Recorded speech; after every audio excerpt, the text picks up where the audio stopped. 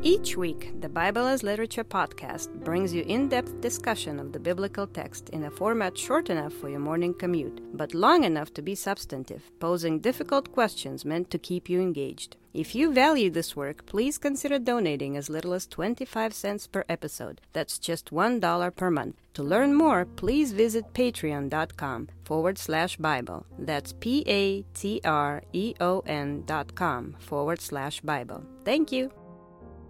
Hi, this is Father Mark Boulos with the Bible as Literature podcast. In the Gospel of Mark, when Jesus commands his disciples to keep watch, the biblical writer is drawing upon a broader system of terminology in Scripture that stresses vigilance at all hours, even at midnight when most people are sleeping, through the study of Scripture. When I remember you upon my bed, I meditate on you in the night watches. For you have been my help, and in the shadow of your wings I sing for joy. My soul clings to you, your right hand upholds me. But those who seek my life to destroy it will go into the depths of the earth. They will be delivered over to the power of the sword. They will be a prey for foxes. The imagery in Psalm 63, and by extension in Mark chapter 14, plays on the idea of keeping watch as a defense against danger. But the manner of defense is not that of a soldier standing guard at midnight, but of a studious disciple meditating upon the Lord's instruction at all times so as to remain steadfast in the moment of truth. And he said to Peter, Simon, are you asleep? Could you not keep watch for 1 hour? Richard and I discuss the Gospel of Mark, chapter 14, verses 32 to 42. You're listening to the Bible as Literature.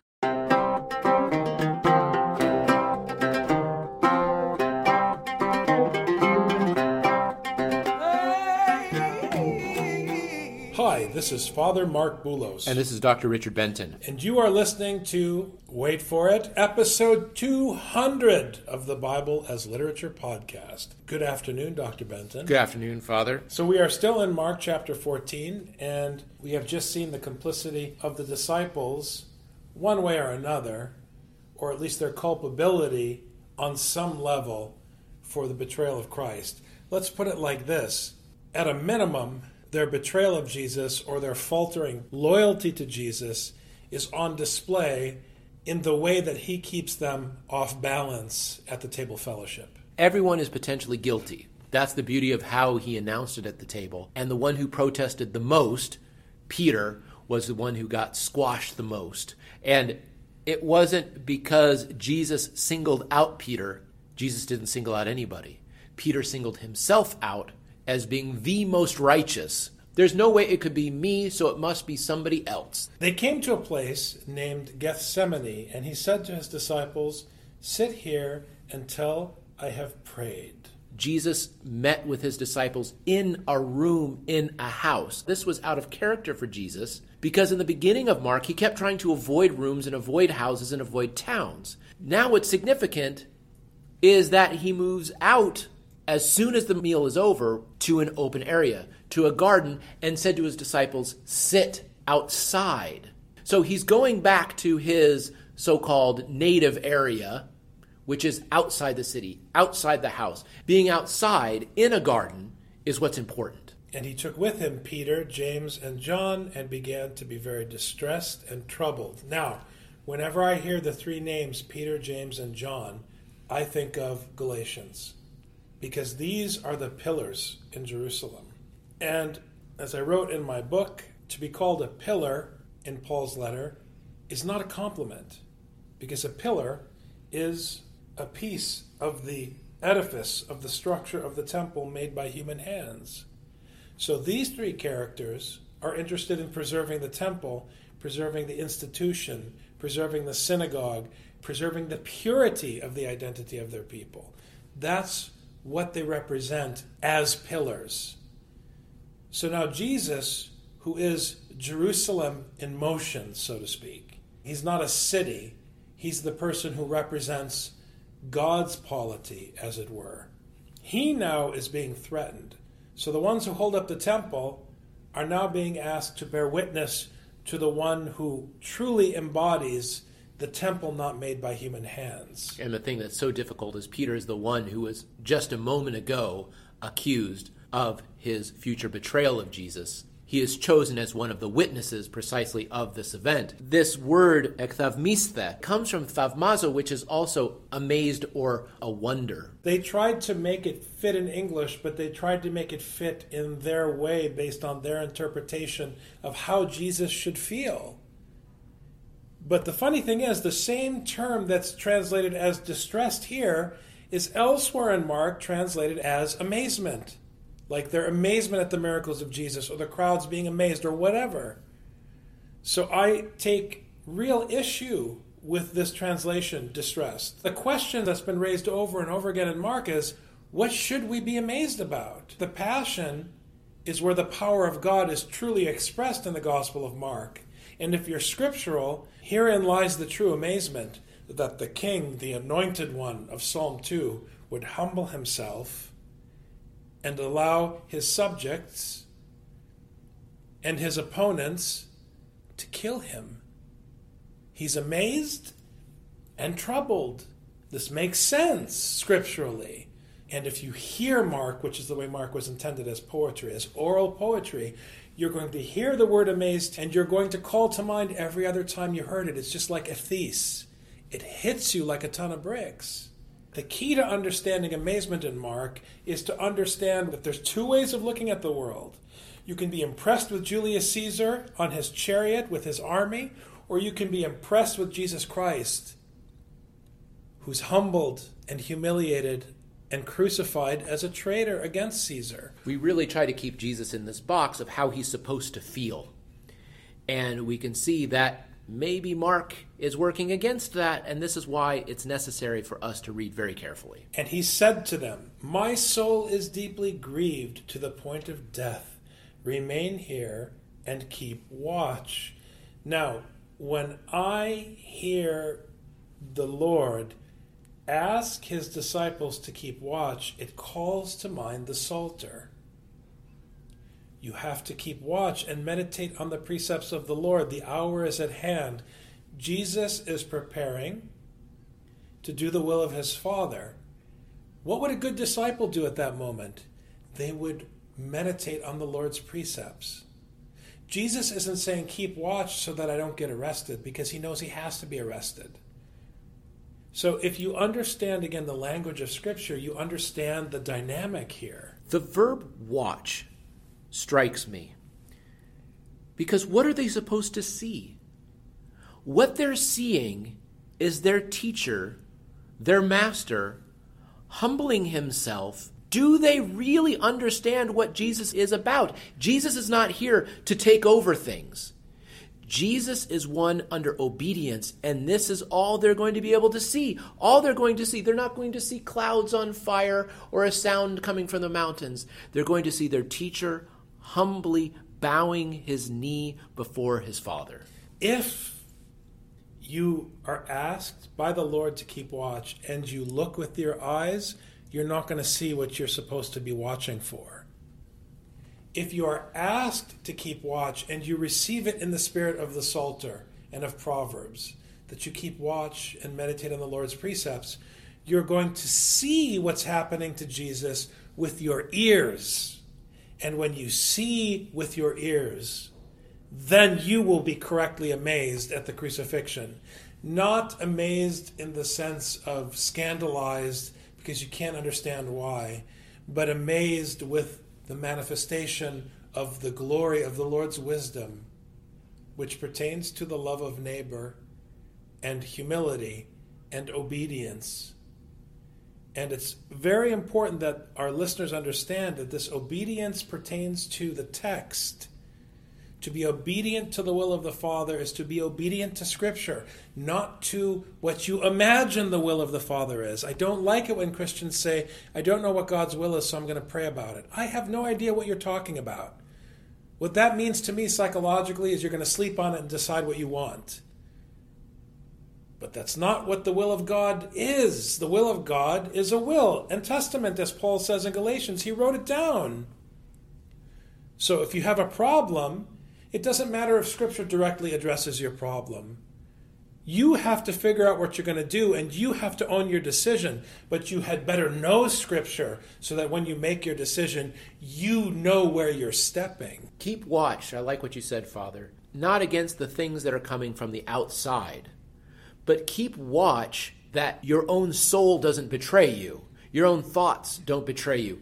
Keep watch so that you do not waver from following behind your master. We must obey the will of God. And he went a little beyond them and fell to the ground and began to pray that if it were possible, the hour might pass him by. Jesus doesn't want to die, and he doesn't want to be abused by the Romans. He doesn't want to be betrayed by his friends. Why? Because he's a person, a normal person. Why would anyone want that to happen? Jesus takes nothing from this, gets nothing from this, and he doesn't want it. There's no sin in not wanting to obey. The sin is in disobedience. The action. And he was saying, Abba, Father, all things are possible for you. Remove this cup from me, yet not what I will, but what you will, which is the point that we're making. Now, I want to just say something here about Abba, Father, because this is, again, a classic quote from Paul's letter to the Galatians. People say all kinds of crazy things about this. The worst in my mind is this whole thing about familiarity, like God is our Papa. This isn't about familiarity. It's Aramaic, which is a Semitic language. And patir, which is the word that Mark uses that's translated as father, is a Greek term. So we just came from the table fellowship in which the blood was poured out for many, and now Jesus is looking to his Father and referring to him both with his Aramaic Semitic name and his Greek name. What does that mean? It means he's the Father of everybody, Jews and Romans. Yeah, I would find it difficult to say that this is a term of familiarity, because if that was the case, why would he add then O Patir afterwards? A formal title. Why would you have an informal and then a formal if you wanted to convey familiarity? That argument doesn't make sense to me. He's saying plainly that he's the one God. This is Ezekiel. Before Galatians, it was Ezekiel. He's the God of the Romans, not just of the Jews. And then he says, after establishing the total hegemony of his Father over all groups, he then says, it's not my will, but your will that counts. Now, if Jesus is saying that, and he's addressing God in the language of both groups, that means the will applies to both groups. We think that Jesus is doing this for God, so that God hears how faithful Jesus is. Really? He's doing this for God? When he just said to his disciples, sit down and pay attention? What is he teaching? Jesus is teaching here. Jesus is teaching, you bow down to the Father. You bow down to God, and be very careful and keep watch that you don't accidentally slip up and do what you want to do, and thereby neglect what God wants you to do. We are reading Scripture. So if Jesus prays in Scripture, the prayer is instruction.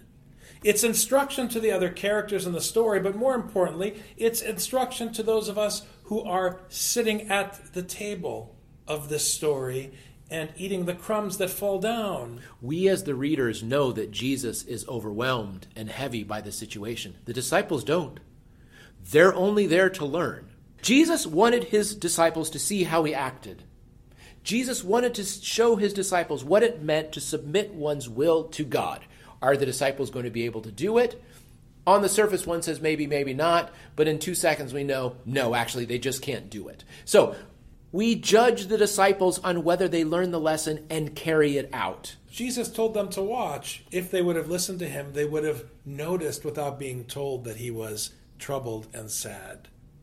If they would have kept watch, they would have understood his situation in his hour of need. But they're selfish. It's like Jesus is dealing with all of the chores and the disciples are sitting on the couch watching football. In verse 37, and he came and found them sleeping and said to Peter, Simon, are you asleep? Could you not keep watch for 1 hour? Ominous words. The word hour is a technical term. It's the hour, the hora, the moment when the Lord appears in judgment. Mark is all about timing, and we know that this is it. This is the end. I'm asking you to keep watch, and you're falling asleep. You're not meditating on Scripture. You're not learning to see with your ears. You're not tuned into what's happening to me, your teacher. You're sleeping during the football game. And now the hour is at hand, and it's all going to happen, and you're going to miss everything, Peter. Keep watching and praying that you may not come into temptation. The spirit is willing, but the flesh is weak. And temptation, pirosmos, is the time of trial. It's not temptation a la modern Christian spirituality where you explain to the church school kids that the reason they want to do something wrong is because the devil is tempting them. That has nothing to do with this text whatsoever. No, we saw the problem is that they don't know how to submit their will to God. That's the problem. He said to Peter, Simon. Simon, interestingly, comes from the Hebrew, shma'on, which means hearing. It's the same in Arabic. Isma, listen. He's saying, "O hearer, are you asleep?" And this is ironic because he was the one who was protesting that to the ends of the earth he was going to be with Jesus. And he's like, the first hour you weren't able to do it. 1 hour you couldn't do it. And all I asked you to do was sit. And you couldn't even sit. You fell asleep because this is the problem. The one who is unable to submit to the will of the Father is the one who cannot hear, who refuses to listen to the will, which is expressed in Scripture, and this is where Simon fell short. And it's also significant because all three of them were asleep, but the hearer, Simon, is the one that Jesus lambasted.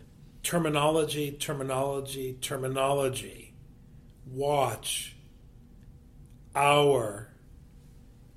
Temptation, as in pirosmos, the trial. This is technical terminology. The moment of the trial, the day of the trial, the day of judgment is upon you, Peter. Are you listening? Are you seeing, Simon, with your ears? I want to keep stressing this point. When Jesus prays in the Lord's Prayer, lead us not into temptation, he's saying, pray that the judgment would be delayed as long as possible so that you could still correct your behaviors. Peter's up against the end of that window and he's snoozing. Again, he went away and prayed, saying the same words. He gave them a second chance. And again he came and found them sleeping, for their eyes were very heavy, and they did not know what to answer him. So, at least Jesus is making progress with them, because Peter before was full of words talking about how faithful he was going to be. Now at least they're being quiet because they know they're sunk. And now we have the classic third time. We're out of time if it's the third time. And we actually realized the three here because now Jesus is going to be betrayed, arrested, and crucified. This is the apocalyptic moment, as it were. This is the apocalypsis, the uncovering of what he's been teaching. And the uncovering does not happen in the resurrection. The uncovering happens in the crucifixion. And if you don't understand that, go back and listen to the whole podcast beginning with Mark chapter 1. And he came the third time and said to them, "Are you still sleeping and resting? It is enough. The hour has come. Behold, the Son of Man is being betrayed into the hands of sinners. Get up, let us be going. Behold, the one who betrays me is at hand. Idu, behold." It's all, again, this terminology of the hour. It's at hand. The time of trial is here. Now we know at this time of trial that Peter's going to fail. Sleep, rest. The lesson is over. The test is now upon us. I've taught you everything I can teach you.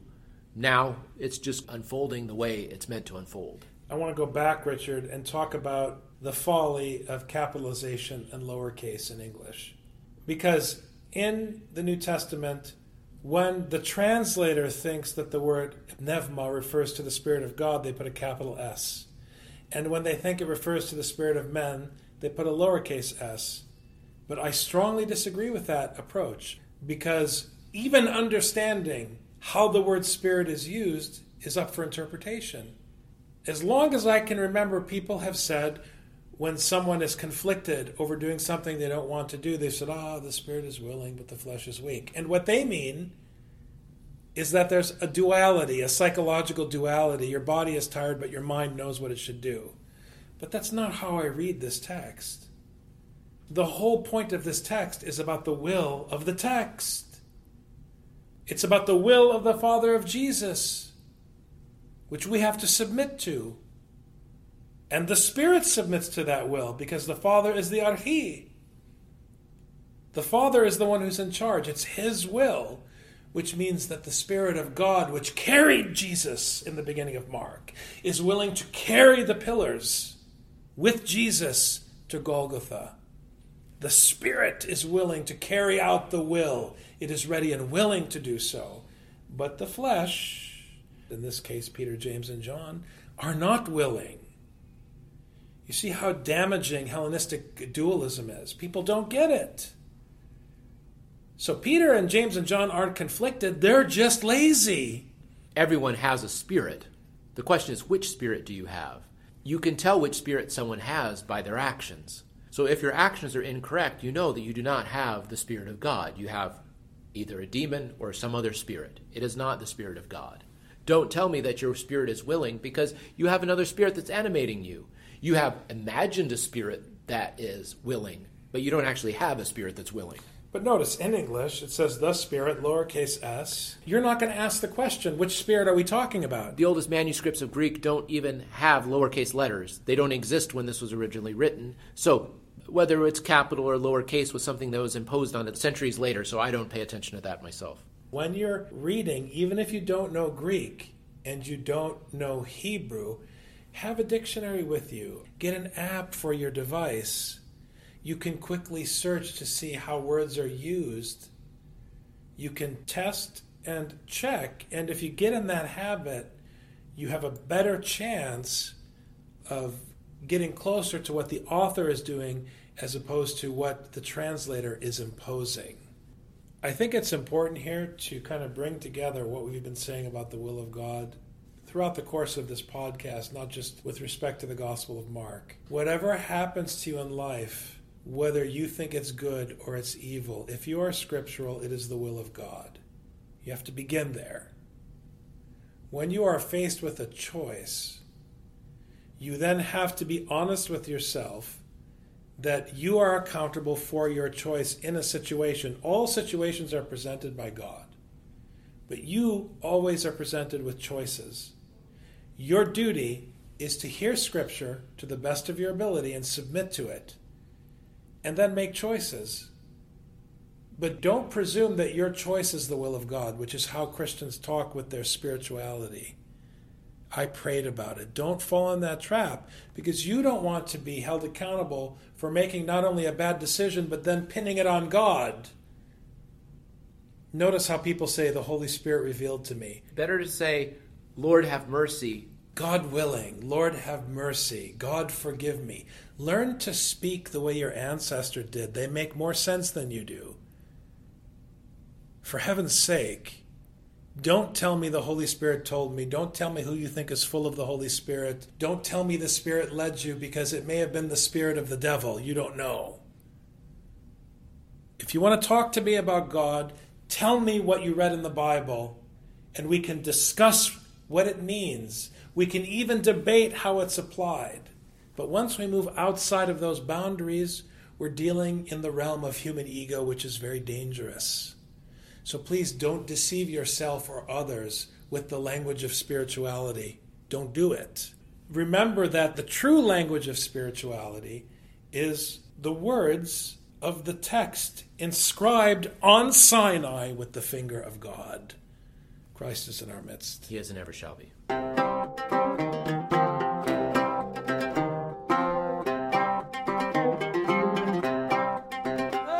You've just heard the Bible as literature. Thanks for listening. The Bible as Literature is a production of the Ephesus School Network.